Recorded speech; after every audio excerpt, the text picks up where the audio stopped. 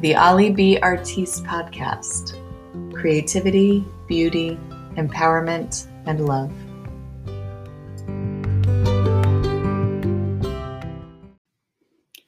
Hey, and welcome back to the Ali B. Artiste Podcast. This is your host, Olivia. So the past several days, I've been reading excerpts from my new book, A Mother's Guide to the Universe. This first section is a guide to self-love, and the next section will be a guide to presence. So I'll let you know once it's in the presence part of it, but this is still self-love. So I just wanted to say that I hope that you're enjoying these readings, and if there's any way you can send me some feedback, I would really love to know if this is helping anyone, if this makes sense, if my terminology is correct, or just if my insight is bringing you fresh perspective.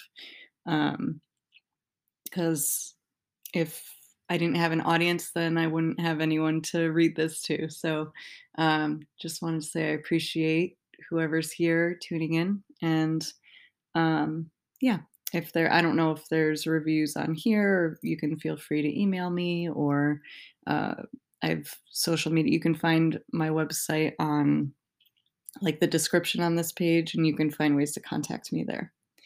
So anyways, I'm going to read another 2 sections because these are a little shorter. So the first section is called Romance.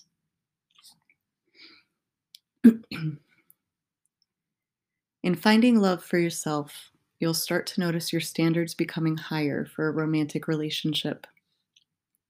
At first, this may feel like you're being picky or cocky, but in fact, this is just your confidence building and your self-respect strengthening.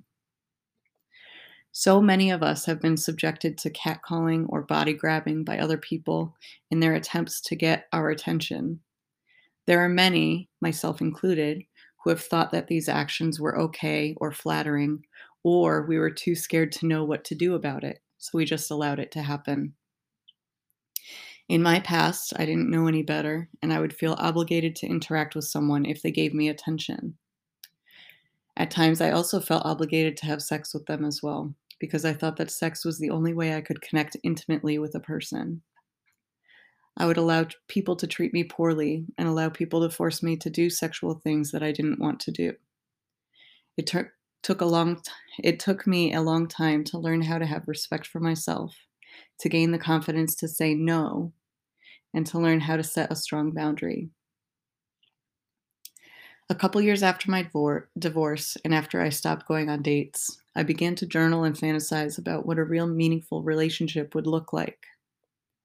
I imagined how a man would treat me in relation to how I'd been treated in the past. I visualized myself saying no to things I didn't want to do and actually be heard and understood for it. I envisioned myself being held through emotional times rather than be yelled at, and comforted when I made a mistake instead of shamed. I created a fantasy of someone treating me in the most kind and gentle way, being respectful to me and my kids, and wanting to do nothing but support me and love me exactly for who I am, rather than be with somebody who wanted to control or manipulate me. I decided that I wouldn't settle for anything less than that. I have endured enough abuse in my life and would never allow myself to go through it again, even if it means that I'm single for the rest of my life. Now, this may seem like a lot to some people, and I wouldn't expect everyone to have the same type of vision. This may seem silly or unrealistic, but to me, it's even more silly and unrealistic to keep perpetuating emotional and physical abuse. I think that more people deserve to have a voice in their relationships, to be able to keep their values, and to be accepted as themselves rather than to be held on a pedestal of what someone expects them to be.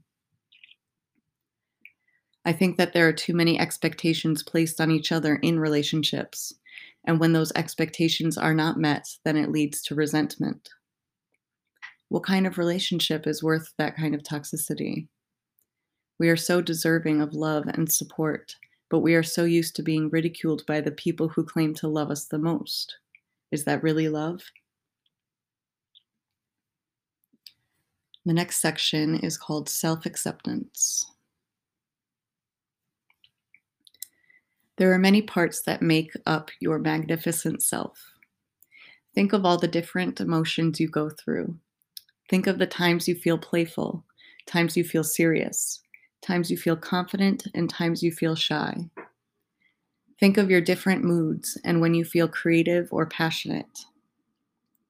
These are all different parts of you that show up in different circumstances. All of those beautiful pieces make up the unique individual that you are. Sometimes we suppress parts of us because they bring us shame. Sometimes we suppress it to protect ourselves from being hurt. But all of these parts of us just want our love and attention. Due to our upbringing, and the way society is and what is deemed acceptable, we are sometimes afraid of letting all of these parts show themselves. When we suppress or hide these parts of us, then it doesn't allow us to feel our full potential. But we can allow these parts of us to show up when we're by ourselves. We can nurture them and love them, even just for ourselves. We don't need to broadcast it because it's not for anyone else. The journey is for you. That concludes the reading for today, and I'll continue tomorrow with the next couple sections. Thank you so much for tuning in again, and I hope you have a great day. Bye.